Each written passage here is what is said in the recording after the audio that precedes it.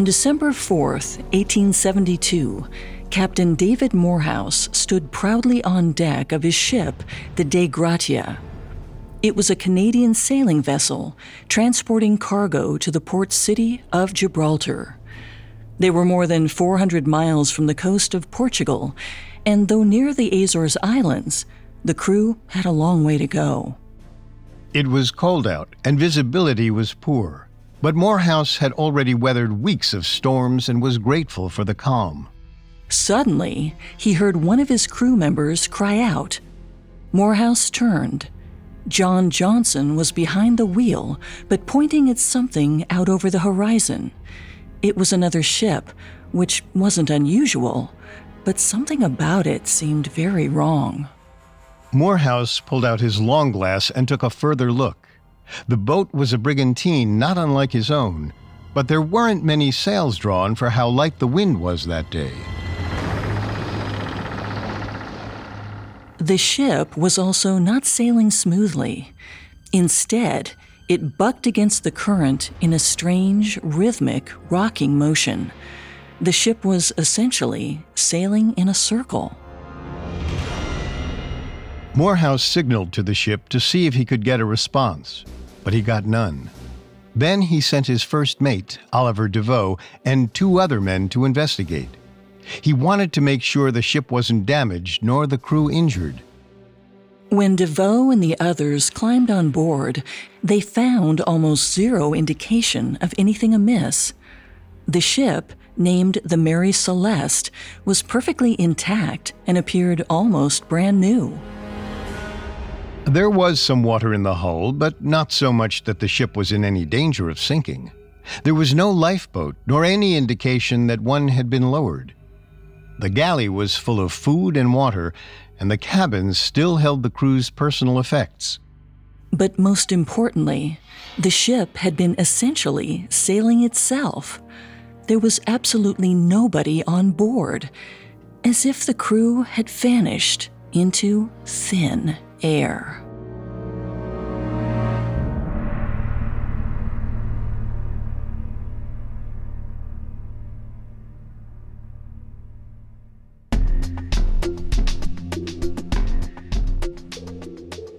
Welcome to Unexplained Mysteries, a Parcast original. I'm your host, Molly. And I'm your host, Richard. In life, there's so much we don't know, but in this show, we don't take "we don't know" for an answer. Every Tuesday and Thursday, we investigate the greatest mysteries of history and life on Earth. You can find episodes of Unexplained Mysteries and all other Parcast originals for free on Spotify or wherever you listen to podcasts. To stream Unexplained Mysteries for free on Spotify, just open the app and type Unexplained Mysteries in the search bar. This is our first episode on the Mary Celeste, an American trade ship that was nicknamed the Ghost Ship when everyone on board disappeared without a trace. This episode will dig into the rocky history of the Mary Celeste and the stories of those on board the ill-fated voyage, including Captain Briggs' tragic family history. We'll also walk through the abandoned Mary Celeste and explore the legacy she left behind. Next episode, in Part 2, we'll investigate a few possible theories about what really happened to the ship and all of her crew. There was initially suspicion of fraud or even mutiny, maybe weather, maybe a pirate attack, or perhaps it was something rotten down below. We have all that and more coming up. Stay with us. There's no better feeling than a personal win, and the State Farm Personal Price Plan can help you do just that. Talk to a State Farm agent today to learn how you can bundle and save with the Personal Price Plan. Like a good neighbor, State Farm is there. Prices are based on rating plans that vary by state. Coverage options are selected by the customer. Availability, amount of discounts and savings, and eligibility vary by state. Hey, it's Ryan Reynolds, and I'm here with Keith, co-star of my upcoming film, If, only in theaters May 17th. Do you want to tell people the big news? All right, I'll do it. Sign up now and you'll get unlimited for $15 a month and 6 months of Paramount Plus Essential Plan on us. MintMobile.com/switch. Upfront payment of $45 equivalent to $15 per month. Unlimited over 40 gigabytes per month. Face lower speeds. Videos at 480p. Active Mint customers by 531.24 get 6 months of Paramount Plus Essential Plan. Auto renews after 6 months. Offer ends May 31st, 2024. Separate Paramount Plus registration required. Terms and conditions apply if rated PG. When you need mealtime inspiration, it's worth shopping Kroger, where you'll find over 30,000 mouth-watering choices that excite your inner foodie. And no matter what tasty choice you make, you'll enjoy our everyday low prices, plus extra ways to save, like digital coupons worth over $600 each week. You can also save up to $1 off per gallon at the pump with fuel points. More savings and more inspiring flavors make shopping Kroger worth it every time. Kroger, fresh for everyone. Fuel restrictions apply.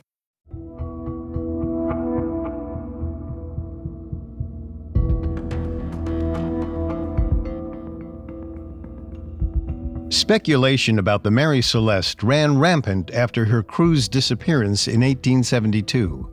But this wasn't the first unusual and troubling incident in her history, leading some to wonder whether the ship was cursed from the very start. Before she was the Mary Celeste, the ship was actually christened the Amazon. She was a brigantine, a two-masted sailing ship built by Canadian Joshua Dewis in the fall of 1860. Dewis was a 45-year-old shipbuilder with only one goal in mind: to make money. Global trade was booming in the mid-19th century, relying on ships to carry cargo across the Atlantic. The American Civil War would soon cause a shortage in the market, so for Dewis, building the Amazon was a golden opportunity. He financed it with the help of a business consortium and some family money, which meant that she was owned by 9 different men holding 64 shares total. Dewis was under pressure to turn a profit. On the outside, she was a handsome ship, built from the finest timber. She had a smooth hull and a single deck. Her design was simple yet elegant. When finished, she measured just under 100 feet long. On the inside, however, she was designed for maximum profitability. The engineering was designed so that she could be manned by a small crew. The cabins were small and unpainted.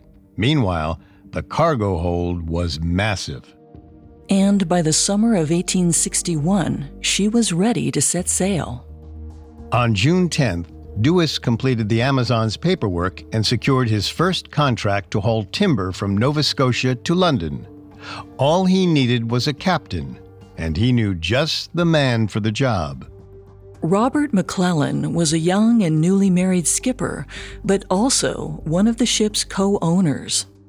When Dewis asked McClellan to captain the Amazon on her maiden voyage, McClellan readily agreed. He wanted to make sure that his investment paid off. But just before the Amazon was to set sail, McClellan contracted what he thought was a minor cold. Like many sailors, he believed that the salt air on board would cure him and insisted on traveling. But almost immediately after supervising the cargo load, he was struck with a very high fever. On June 19th, the Amazon's first captain passed away from pneumonia. Dewis barely had time to mourn. The ship was due in London in just over a month, and he needed another captain. He quickly hired John Nutting Parker, and the Amazon finally set sail. They made an initial stop in Eastport, Maine, but upon leaving the harbor, the ship hit a row of fishing weirs. The underside of the ship was so badly scraped that it had to dock for a few days' worth of repairs. Costs were already eating into profits, and the ship hadn't even made it to the open waters of the Atlantic. Luckily, the rest of the journey was uneventful. Conditions were tough and unpredictable like all voyages, but no other incidents were reported, and the Amazon finally reached London. The crew unloaded the timber and picked up a new shipment of cargo to transport to Lisbon, Portugal. With Captain Parker still at the helm, the Amazon traveled through the English Channel. But when it reached the Strait of Dover, the narrowest section, it collided with another vessel. The other ship sank almost immediately. Parker and his crew had to rescue some of the other sailors and bring them back to Dover, England. But the Amazon was also significantly damaged. It took 2 weeks to undergo all the repairs needed, but from then on, her fortunes seemed to change for the better. At least for a bit. Captain Parker remained in charge for the next 2 years. He took on various lucrative trade jobs in the West Indies, and he and his consortium were pleased with the profits. But in 1863, Parker left to take command of a much larger brig. The Amazon was once again without a leader. Not long after, William Thompson, another one of the ship's original shareholders, took over captain duties. Under Captain Thompson's command, the Amazon traveled some of the busiest trade routes in the world, including the West Indies and the Mediterranean. Dewis and his partners kept her at sea almost constantly to continue maintaining profits. But tensions started to rise in 1867. Journalist Brian Hicks suggests that a small dip in profits left Thompson at odds with Dewis and some of the investors. They put added pressure on him. Towards the end of the year, he was forced to take a job sailing down the eastern coast of Canada in order to pick up coal. It was a risky venture. The region was prone to violent winter storms known as nor'easters, and many insurance companies refused to cover any damages sustained during that time of year.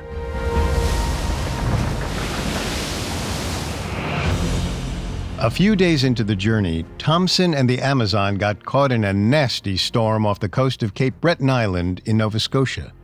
The ship was no match for the driving winds and large waves, and she crashed into the shore. The crew thankfully survived, but the ship was so badly damaged that they abandoned her on the beach. Some speculated that Captain Thompson purposely wrecked the ship to get back at Dewis and the investors, but there was no proof. It was likely an honest mistake. Either way, Thompson's tenure with the Amazon was officially over. Dewis and his investors couldn't afford to repair the ship, and they sold what was left of her to another businessman in November 1867. Over the next 2 years, the ship underwent a major restoration, but changed hands twice. It was as if nobody knew what to do with her, or could manage the finances of maintaining such a risky endeavor. But in October 1869, she was put up for auction yet again. Only this time, she had been renamed the Mary Celeste.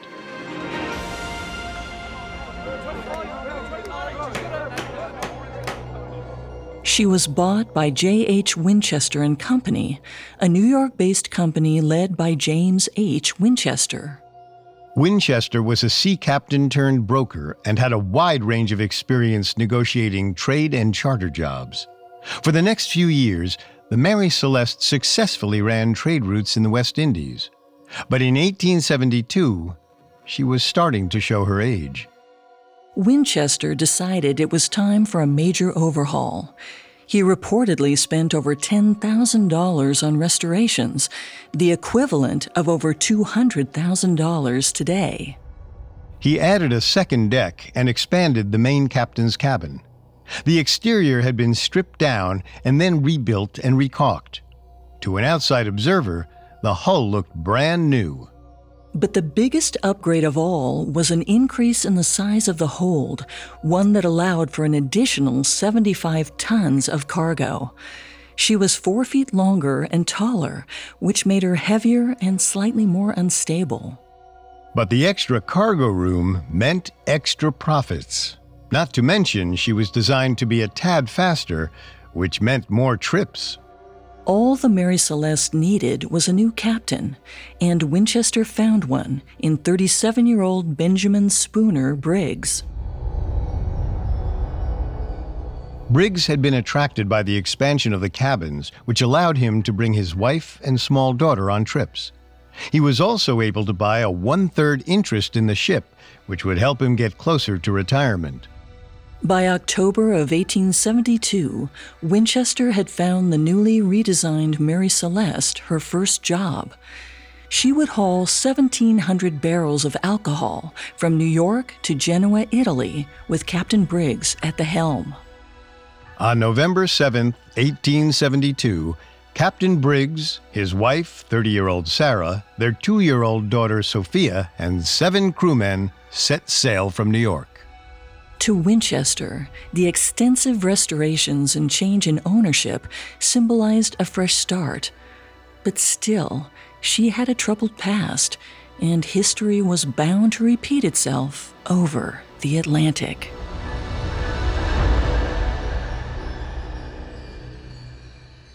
Coming up, we dive into the tragic past of Captain Briggs, the man who captained the doomed Mary Celeste. Now back to the story.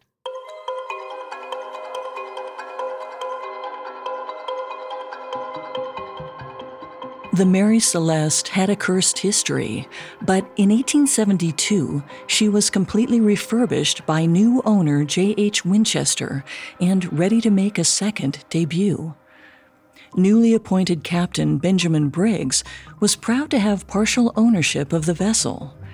Years of sailing had taught him not to be superstitious, but Briggs came from a long line of sailors that had endured a fair number of tragedies of their own. Briggs' father, Nathan Briggs, was also a sailing captain, as was his father before him. After losing his first wife and child, Nathan turned to the ocean as a place of refuge. This was something that would stay with him even long after he remarried. He and his second wife, Sophia, had 6 children together and raised all of them for a life at sea. Benjamin and his 4 brothers, Nathan, Oliver, James, and Zenas, were trained to become sailors. Maria, the only daughter, married a sailor and often accompanied him on voyages. Benjamin spent most of his childhood in Marion, Massachusetts. The town played host to a thriving maritime economy, complete with a dozen shipyards and salt mills. This meant that when Benjamin was a teenager, he went straight to work at sea. He first served as a deckhand, scrubbing the deck, cleaning the cabins, and helping out wherever he was needed. Benjamin felt at home working on the ocean like his father and brothers.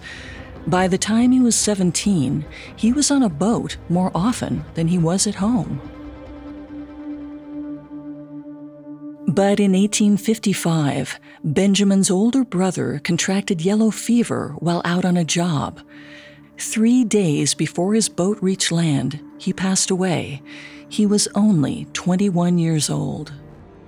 Benjamin was deeply saddened by his older brother's death, but it was also his first lesson that life at sea could be harsh and unforgiving. Every sailor understood the risks they were taking, but did it anyway. It was part of the job. Benjamin refused to let this event scare him. He just kept working.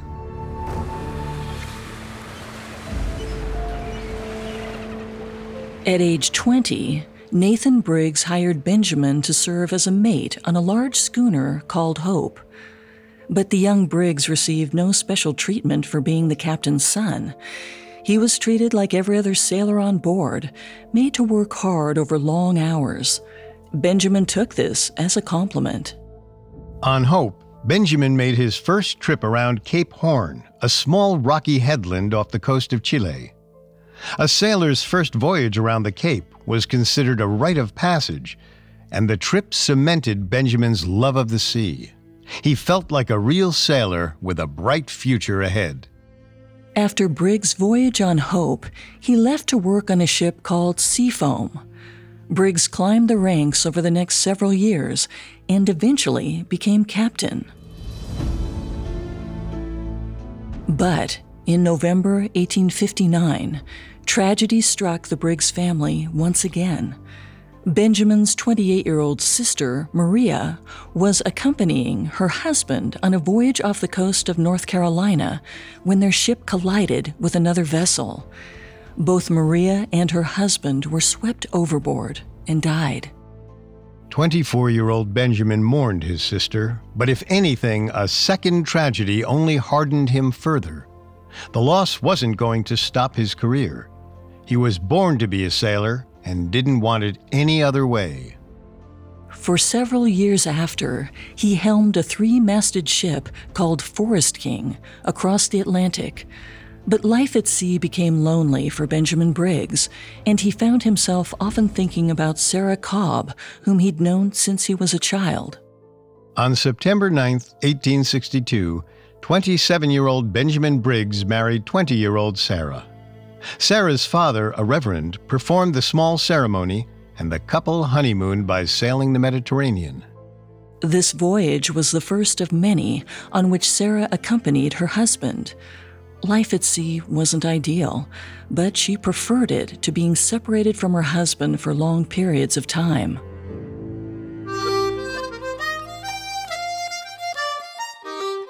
Sarah was known for her love of music and would often bring a small accordion called a melodeon on board. She and Benjamin sang religious songs to the other sailors as entertainment. In September 1865, Benjamin and Sarah had their first child, a son named Arthur.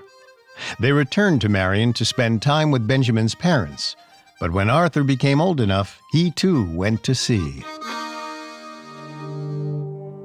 Benjamin preferred traveling with his toddler to the alternative.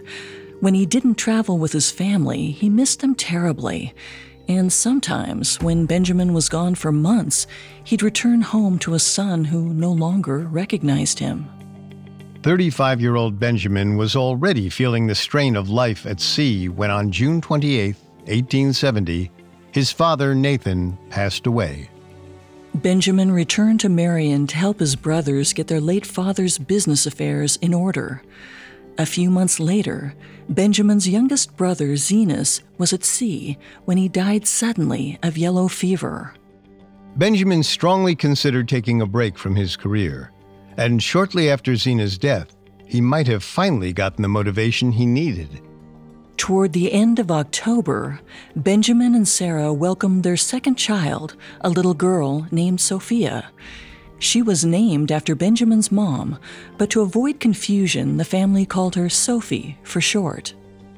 Benjamin knew deep down that it was important to be home in Marion. He loved life at sea, but he understood that he couldn't do it forever. He began to plan for his retirement. Using an inheritance from his late father, Benjamin started looking for more business opportunities that would allow him to stay home and settle down. And in 1872, the perfect deal fell into his lap. Family friend James H. Winchester was restoring a ship named the Mary Celeste and was willing to sell a 1/3 share to Benjamin Briggs if he was willing to take command. It wasn't quite the stay-at-home opportunity he had hoped, but the restorations were enticing. The increased cargo space meant higher potential profits, and the enlargement of the main cabin meant that Briggs could take his wife and children with him. And if the ship did well, he would make big profits off the Mary Celeste, more than enough to retire. Benjamin Briggs gladly accepted the offer.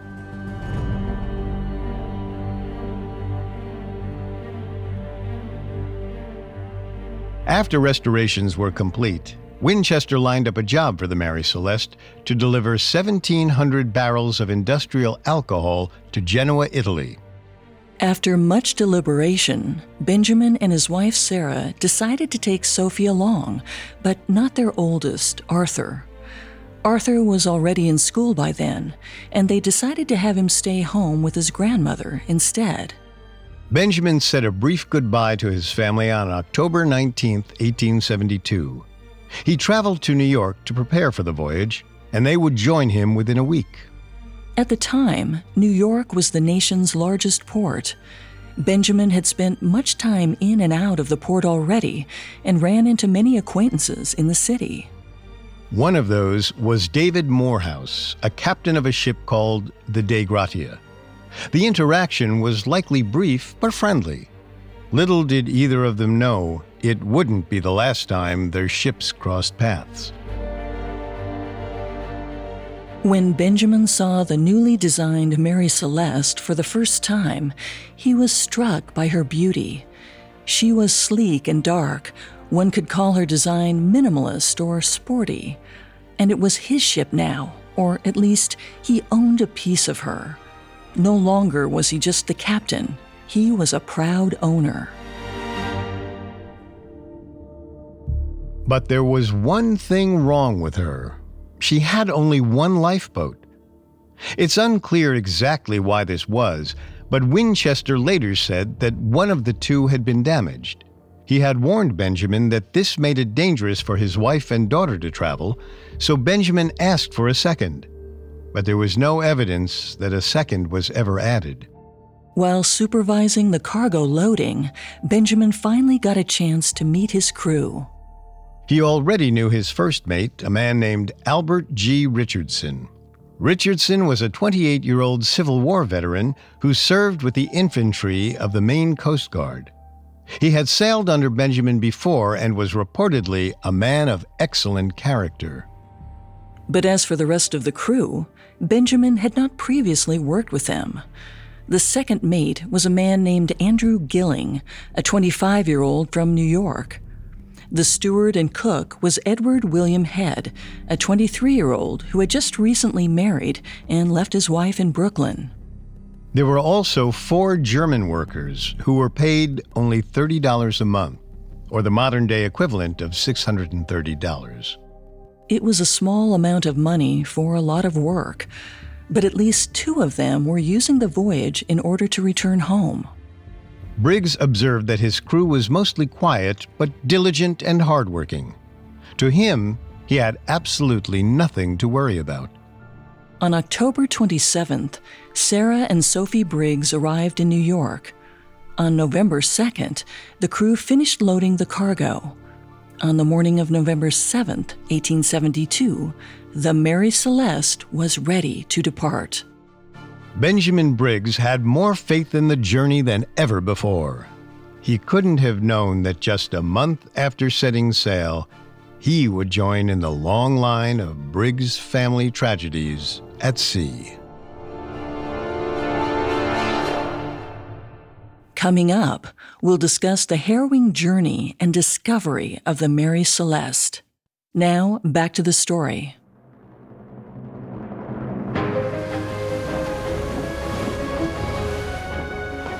Captain Benjamin Briggs and the Mary Celeste set sail on November 7, 1872. But from what remains of the ship's logs, we know that Briggs and his crew did not have an easy journey. Briggs, his wife and daughter, and the crew barely made it out of New York's harbor.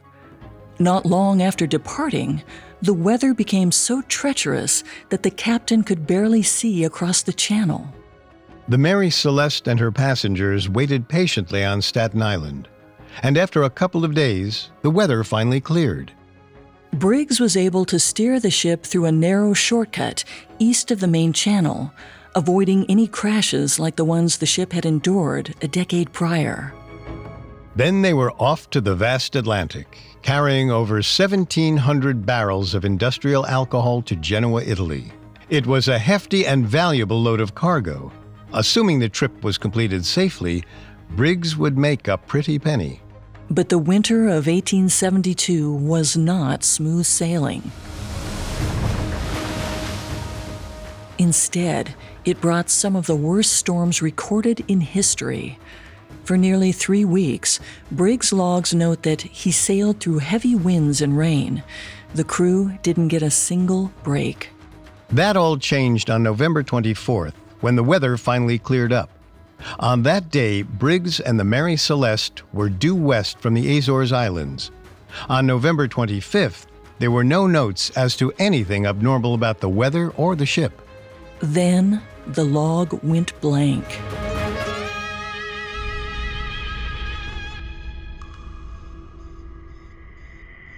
On December 4th, 1872, almost a month after departing from New York, the Mary Celeste was found drifting in the middle of the Atlantic Ocean by Captain Morehouse and the crew of the sailing ship De Gratia. At first glance, the ship appeared to be empty. Captain Morehouse feared that someone might be injured, so he ordered his first mate, Oliver DeVoe, and second mate, John Wright, to board the Mary Celeste. When DeVoe and Wright first arrived on the ship, they found very little signs of damage. One of the sails was tattered, but the hull looked brand new and the deck pristine. What was odd was that neither the wheel nor the rudder had been tied down, and so each time a wave hit, the rudder would thrash against the wheel, and then the wheel would turn the rudder, moving the Mary Celeste in this strange, rodeo bull-like pattern. Even stranger was that there was absolutely nobody on board. DeVoe and Wright headed down below to see if there was any indication that the ship might have been flooded. There they measured 3.5 feet of water, but they weren't necessarily alarmed. It was normal for ships of her size to take on some water, most of which was easily pumped out. Plus, it seemed like somebody had already had the same thought. The ship's sounding rod, used to measure the amount of water in a ship, had already been brought out. As DeVoe and Wright looked through the rest of the cabins, they found nothing out of place. The galley contained months' worth of food and provisions. 3 trunks remained in the crew cabin, filled with personal effects.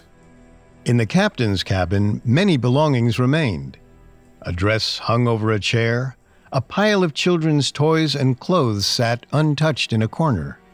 Sarah's melodeon looked in perfect condition, and one of the beds still had the form of a small child imprinted into the covers, as if Briggs' daughter had just faded away.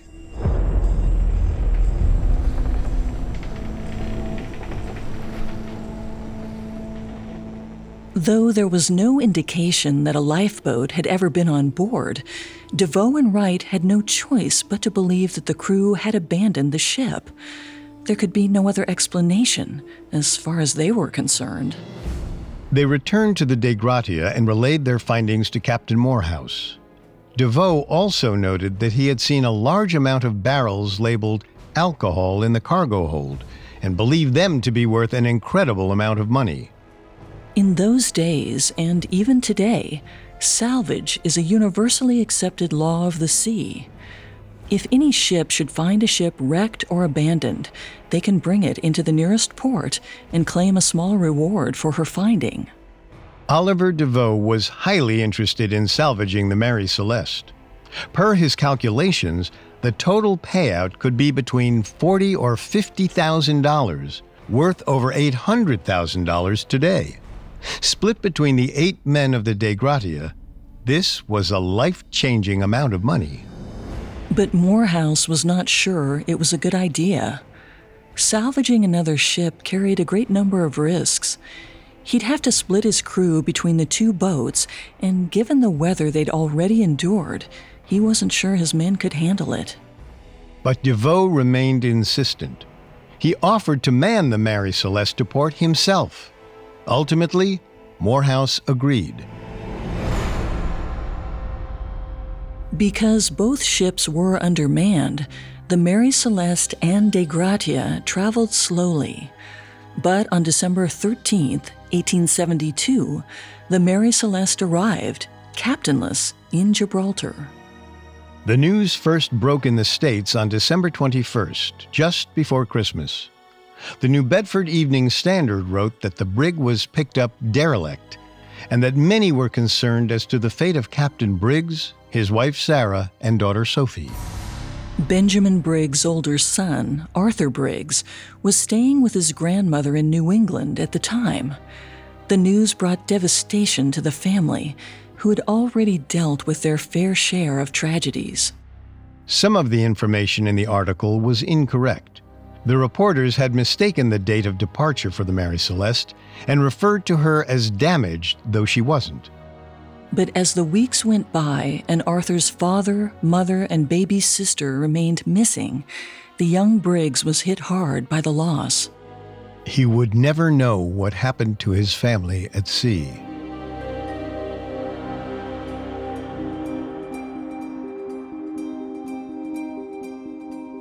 For years, researchers have tried to come up with possible explanations for what really happened. The easy theory was that Briggs had ordered his crew to abandon the ship, fearing she might sink. But Briggs was a very experienced sailor who wouldn't have been frightened by 3.5 feet of water. Some proposed that the Mary Celeste was actually way off course due to a broken chronometer. And when Briggs realized that he was lost, he and his crew tried to reach the nearest island by lifeboat. Others believed that the alcohol underneath leaked out and caused a nasty smell. Wanting to give his crew a break, Briggs had all aboard leave the ship temporarily to air her out. But when the weather changed, they were unable to get back on board and became lost. And finally, others believed that foul play must have been involved. They thought the De Gratia crew had a story that was just too good to be true.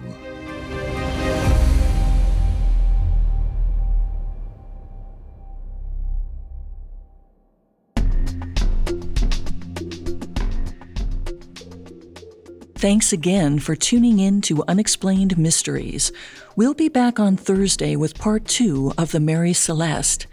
For more information on Mary Celeste, among the many sources we used, we found Mary Celeste, The Greatest Mystery of the Sea by Paul Begg and Ghost Ship, The Mysterious True Story of the Mary Celeste and Her Missing Crew by Brian Hicks, extremely helpful to our research.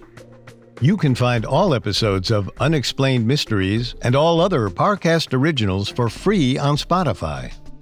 Not only does Spotify already have all of your favorite music, but now Spotify is making it easy for you to enjoy all of your favorite Parcast originals, like Unexplained Mysteries, for free from your phone, desktop, or smart speaker. To stream Unexplained Mysteries on Spotify, just open the app and type Unexplained Mysteries in the search bar. See you next time. And remember, never take "we don't know" for an answer. Unexplained Mysteries was created by Max Cutler and is a Parcast Studios original. Executive producers include Max and Ron Cutler. Sound design by Brian Golub, with production assistance by Ron Shapiro, Carly Madden, and Travis Clark. This episode of Unexplained Mysteries was written by Emily Cirillo, with writing assistance by Maggie Admire, and stars Molly Brandenburg and Richard Rossner.